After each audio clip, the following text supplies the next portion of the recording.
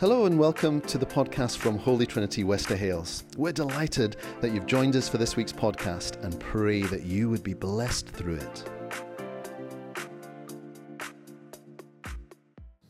Amen.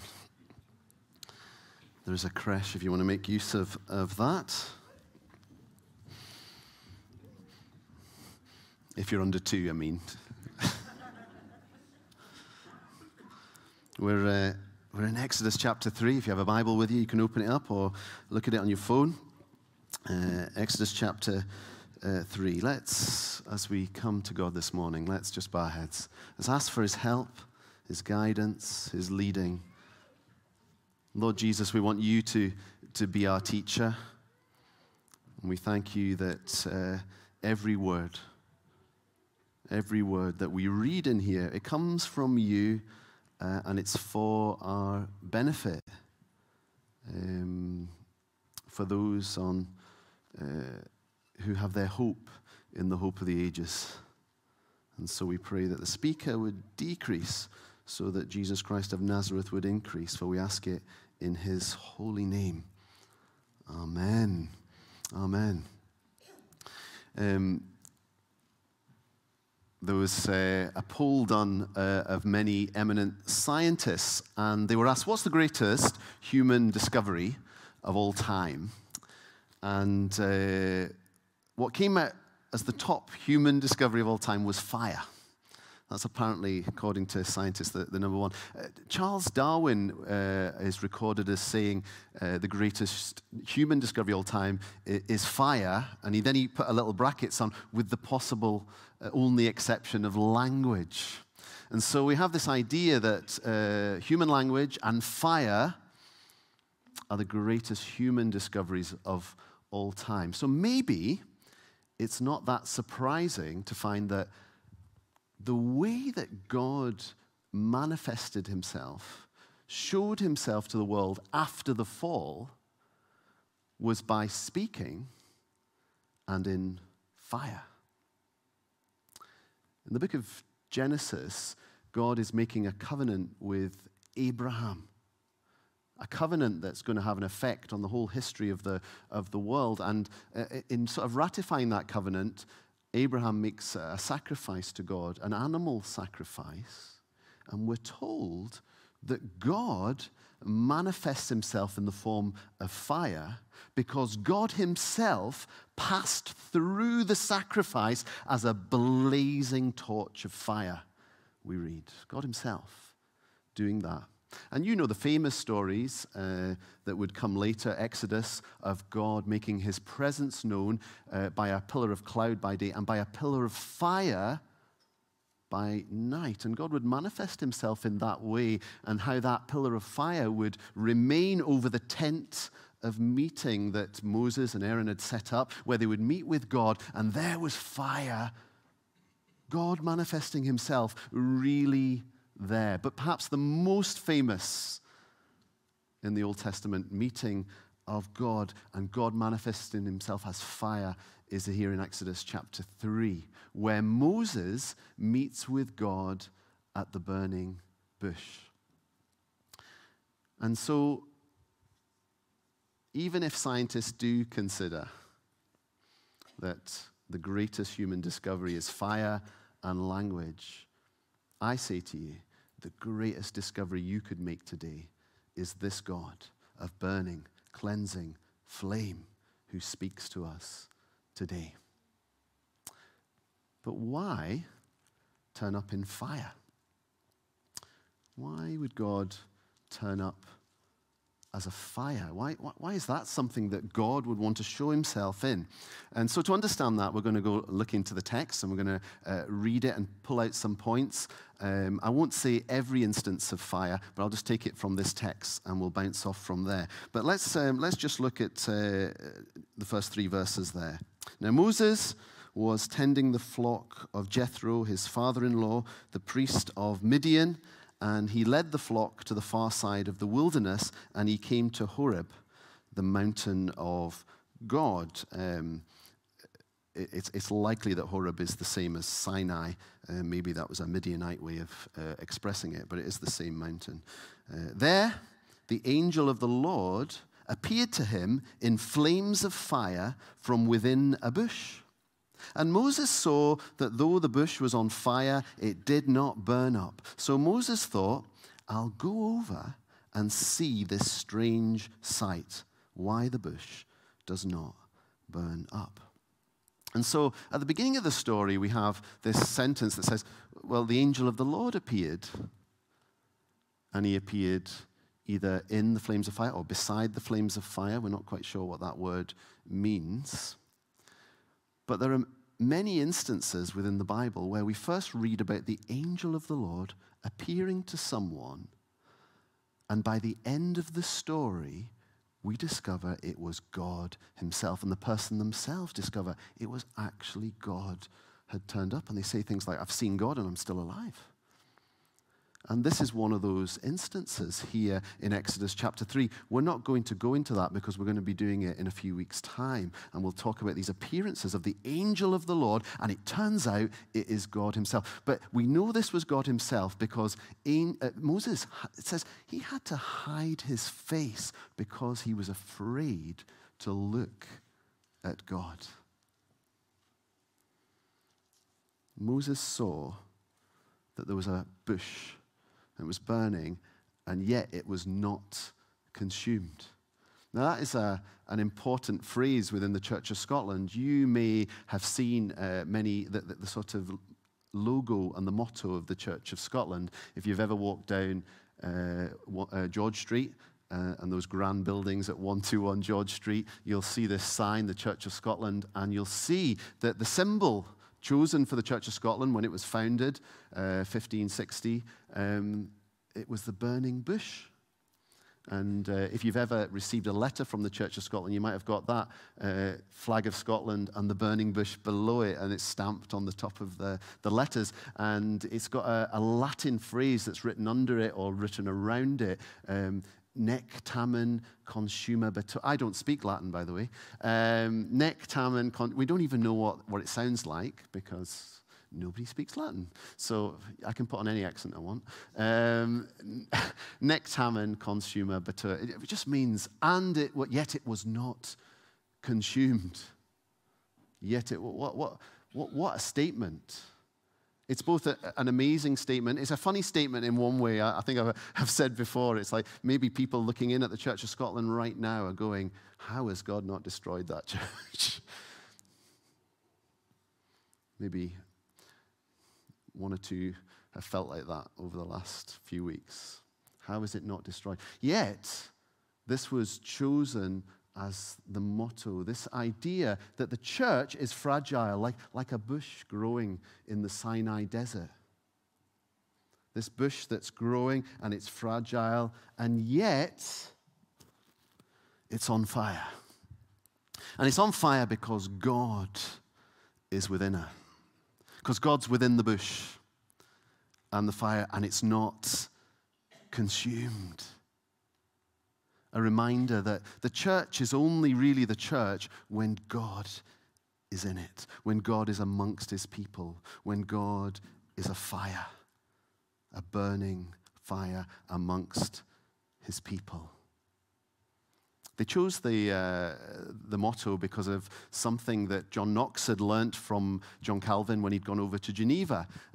This is what John Calvin had taught. I'll read it out. I think it'll come up on the screen. The bush is likened to the humble and despised people. Their tyrannical oppression is not unlike the fire which would have consumed them had God not miraculously interposed, as in God turns up himself. That though the waves of trouble beat against the church and threaten her destruction, yet shall she not be moved, for God is in the midst of her.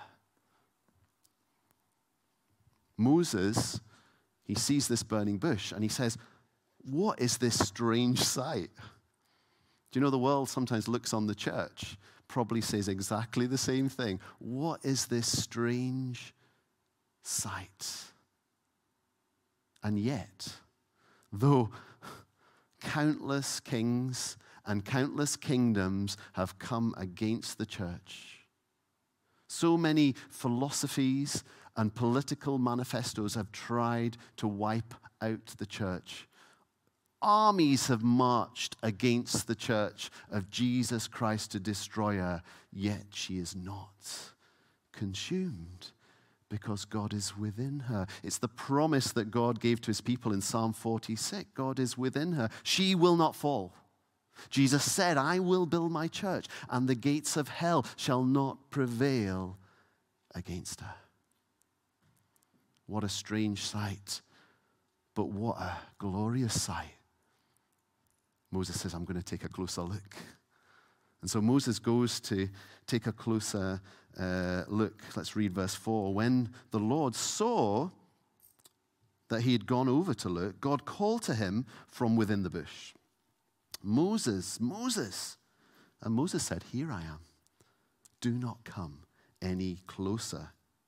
God said, take off your sandals, for the place where you are standing is holy ground. Then he said, I am the God of your father, the God of Abraham, the God of Isaac, and the God of Jacob. And at this, Moses hid his face because he was afraid to look at God. Fire can be both a horrifying thing and it can be a mesmerizing thing, a beautiful thing.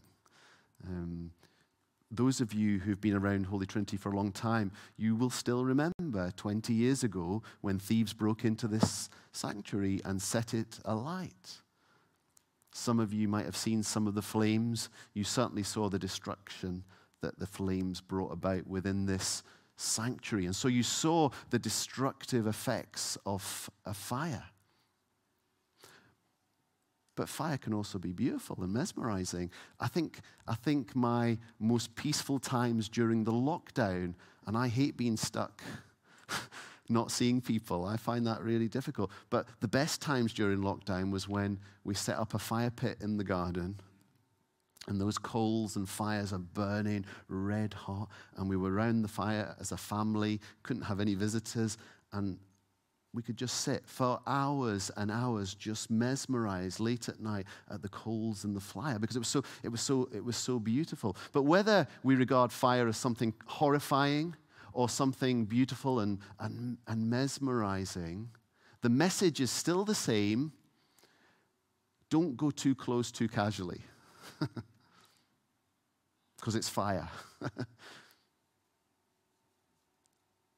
And that's the message Moses had to get about God. Don't come too close too casually. Moses, stop what you're doing right now. Take off your shoes. The ground you're walking on is holy ground. Moses, he is going to become a real friend of God. But he's not at this point. He doesn't have much of a history with God at this point. The disciples, when they're with Jesus, they start out being his disciples. By the end of spending 3 years with them, Jesus speaks to them and he says, I'm calling you friends now. They had a history with Jesus, and so they become Jesus' friends.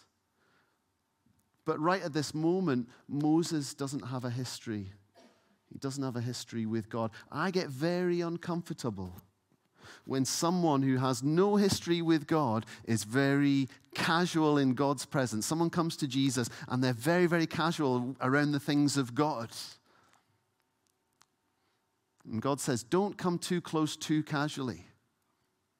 Take off your shoes. Be careful in God's presence. Be careful, like when my daughter takes me a cup of tea on Father's Day and says, Daddy, I'm bringing you a cup of tea. How careful is she carrying that cup of tea to me? It is careful. She doesn't want to spill a drop. She doesn't want to get scolded or burned. We are to be careful in God's presence. There's going to be a day coming when Moses is going to be very bold in God's presence. If you zoom forward 30 chapters to chapter 33, when you go home, read about how bold Moses is going to get in God's presence. But he's got a history with God by that point. Moses doesn't have a history with God yet. His father did. His great grandfathers. They all had a history with God. That's why God actually says it. He reminds him as he's at the burning bush, as he's looking at this fire that is not consumed. And God says, I am the God of your father. It's singular in Hebrew. The God of Abraham, the God of Isaac, and the God of Jacob. They've got a history with God. They become friends with God. Maybe you have a father or a mother who was glorious friends with God, and you're so thankful for that father. You're so thankful for them. Maybe you've got a grandfather or a grandmother. Be so thankful to God. What a blessing over your life if you had someone who prayed for you, and you've now come to know Jesus. But make sure you get your history with God. Make sure you make a history with God. And if you will treasure his presence and treasure him as precious, this holy God who reveals himself in flames of fire. Holy, holy, holy. Different to us. Remember, Kenny Borthwick often reminded us that when the angels were singing, holy, holy, holy, they're singing different. God is of a different order to you and I. God is pure. There's no trace of sin in him. Faithful and true, just in all his ways. He's holy. He's different than you. He's of a different order. And he has to be holy in case you start thinking that you are God. He is God. And Moses has to approach carefully. And we approach him carefully. And if you'll treasure him, and if you'll treasure him as precious, I promise you, you will get the greatest friendship this side of eternity. You will get the greatest friendship you can experience on this earth. God says, Moses, take off your shoes. God reveals himself in fire because he's holy. Moses could be destroyed in a moment because of that holiness, because of that fire. And that fire can be destructive. God's fire can be destructive, as we'll see throughout the scripture. It can also be cleansing, purifying, just like when, Isaiah saw the Lord in that vision and he suddenly realizes he's got a dirty mouth and the angel comes with a burning coal and touches his lips and says, your lips have been cleansed with the fire.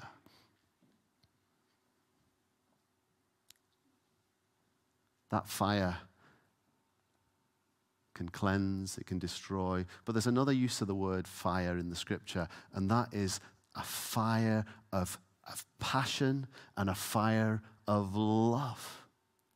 And when we read this scripture here in Exodus 3, I think we see revealed God's fire of passion and fire of love for a people, for himself. I think here we see foreshadowed the gospel of Jesus Christ here in these words. Let's read on in verse 7.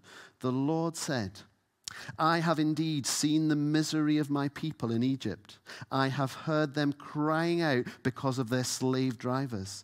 And I am concerned about the suffering. The word there in Hebrew is, I have known their suffering.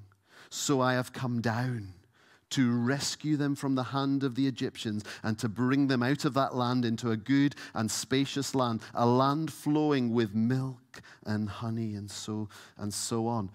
I just want you to notice the words, just the list of words God says there, and feel God's heart. Hear God's heart in the midst of this. Feel the fire of passion that God has for the people of this world and has for his people here. I have seen, I have heard, I have known, so I have come down. I've seen the misery that my people have experienced. I've heard their cries to me. I've known their extreme suffering, so I myself have come down. Isn't that what God has done for us in Jesus Christ? Isn't that what God looked down upon the earth? And he's saying, I've seen the destruction that sin has brought upon this earth, the death, the tragedy, the wickedness. I've seen it. I've heard the cries. I've heard the cries of desperate people crying out to me, saying, how long till you do something about this, God? How long till you redeem us? How long till you save us? I've also heard the cries of the defiant who hold their fist up to me. I've heard all these things, and I've known their suffering, and I know all about them. So I myself have come down. And God comes down in the person of the Son, God the Son, Jesus Christ, Emmanuel, God with us. I've come down to rescue them. God's come for us. And he has a fiery passion to redeem a people for himself. He has a fiery passion to redeem you and to call you to him. Remember right at the beginning of this series, I mentioned that every time God manifests himself physically in the Old Testament, it's always pointing to us to something about God's covenant, the way he has a relationship with people, or God's kingdom, the way that God rules the world and the universe. But it's always pointing to the one who would come, Jesus. So how does the fire that we see here, God turning up his fire, point us towards Jesus? Well, that was the way that the prophet John the Baptist, who was the one sent to prepare the way for Jesus to come, that was the way, that was the language he used so that people would be prepared to receive Jesus as their king. Let's just read it in Matthew. You'll know the passage. Matthew chapter 3 and verse 11. John he's baptizing in the Jordan River, and this is what he says to everyone. Jesus hasn't turned up yet in his ministry. I baptize you with water for repentance. Very important. If you've not been baptized, come and speak to me. It doesn't matter whether you were baptized as an infant or as an adult. I'm not worried about the time of it. But if you've not been baptized at all, come and speak to me. But after me, this is John the prophet, comes one who is more powerful than I, whose sandals I'm not worthy to carry. He will baptize you with the Holy Spirit and fire. His winnowing fork is in his hand, and he will clear his threshing floor, gathering his wheat into the barn and burning up the chaff with unquenchable fire. Notice, how did John prepare people to receive Jesus? He speaks about fire twice. The first time he says, I'm baptizing in water, but the one who's coming after me, Jesus, he's going to baptize you in the Holy Spirit and fire. But I've got to confess, most people stop there, because that's really exciting. And I'm going to say something about that in a few moments, and I'm going to end at that point. But don't rush away from that and not finish the sentence, because he uses fire in a second way. Because John says Jesus has a winnowing fork in his hand, and he's going to clear his threshing floor, gathering his wheat into the barn and burning up the chaff with unquenchable fire, with a fire that does not go out. Remember the burning bush? Fire that doesn't go out. Most people skip over that bit because that is much more uncomfortable. I mean, what a thought. A thought that makes me weep. The thought that some will be saved and some will be lost. And that there will be a day coming where Jesus is going to gather his people, the wheat in this picture, the seed of the wheat, and he's going to gather them to himself like a mother hen and chicks under his wing. But the fire of judgment is coming, and the fire doesn't go out. And the chaff is going to get blown away. You see that there isn't actually that much difference between the wheat seed and the chaff at the beginning. They're both attached to the stalk. They both get their life from the stalk, and they both grow on the stalk. But as you get closer to harvest time, the chaff, the husk on the outside, becomes disconnected from the stalk. And by the height of the harvest, that chaff, that husk, can get blown off in the wind. Not much difference at the beginning, but by the end, the chaff's totally disconnected from the source of life. And so I'm going to ask you, and I'm only asking you because God's put a fire of passion that nobody be lost and that nobody would leave Holy Trinity on any given Sunday without knowing that you can have life in Jesus Christ. But it doesn't come automatically. You've got to get connected to him. And if you lose connection with him, there isn't any hope here except for unquenchable fire, according to Jesus. You must stay connected so that you've got life in you, so that you'll be gathered by Jesus when he comes again, and he will come again, and that you'll be ready to meet him. And if you feel disconnected from him today, there is great hope for you while it's still today. Amazing hope for you because you can get reconnected to God in a moment through repentance and faith. If you'll come to him confessing your sins, he's going to forgive you all your sins. If you come believing in the Lord Jesus, the one who loved you and came down for you, that God wanted to come and rescue you. He cared enough about you. He wasn't going to leave you as the one left out. You're not a special case, by the way. The one that, well, God's not bothered about me. That is nonsense. That's a lie from the enemy.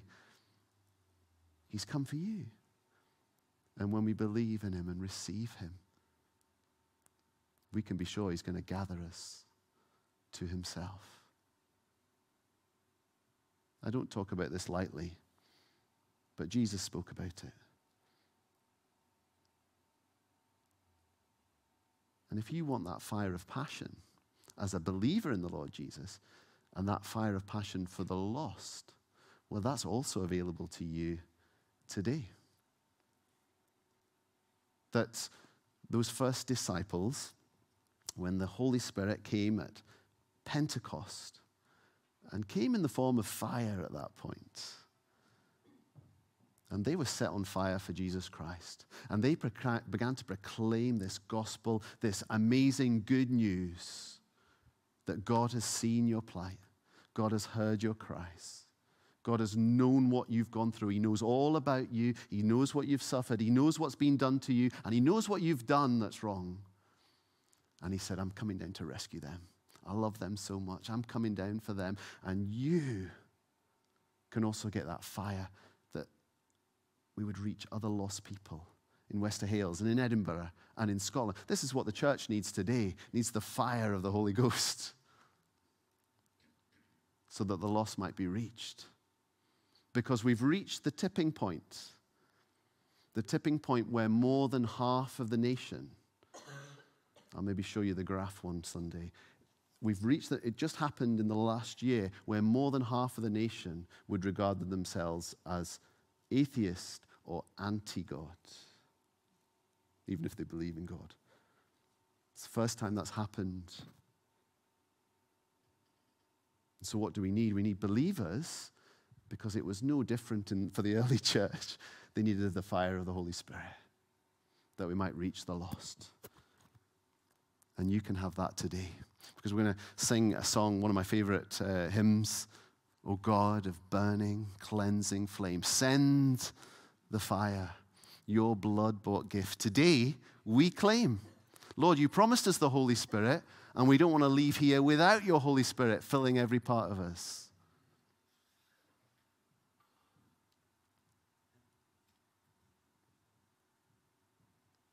So I'm just going to stop there for a moment.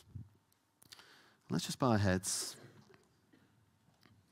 And let's just allow the Holy Spirit to say, Lord, was there a message I need today?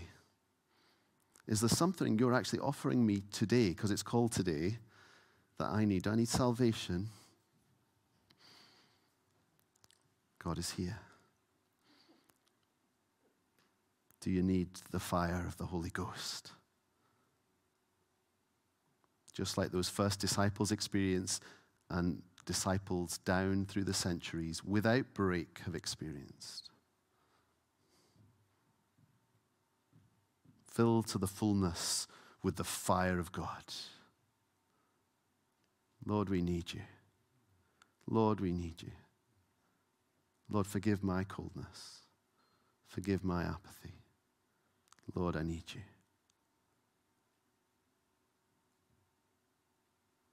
Send your Holy Spirit. For the sake of this nation, Lord, that our hearts break over. For the sake of the lost that we shed tears over. We wouldn't want anyone to be blown away in the fire of judgment when you come again. But we can't pretend it's not going to happen. We thank you, Lord, that there's hope, though. There's good news. Thank you, Lord, for those simple words that Moses heard you say to him, I've seen, I've heard, I've known, I've come down. Thank you, you've come down to rescue us. We're so thankful, Lord. And thank you that you saw disciples who were saved, who believed in you, Lord Jesus, but were fearful and afraid, not sure what to do next.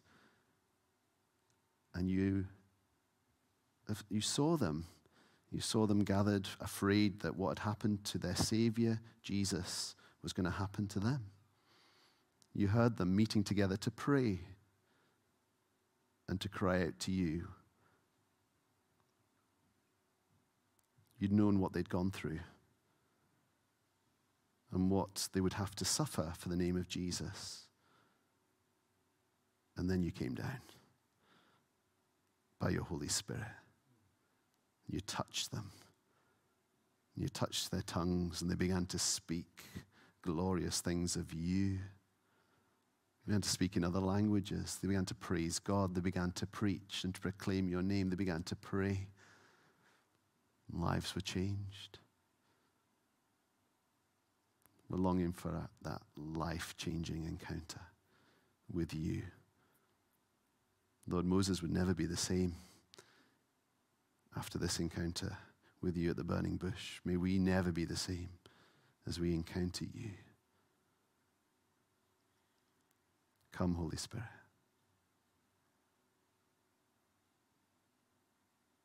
Bring conviction where we are not yet in your kingdom, that we might come in and not hold you at arm's length. Come, Holy Spirit. Fill us with a passion for the name of Jesus in Scotland again.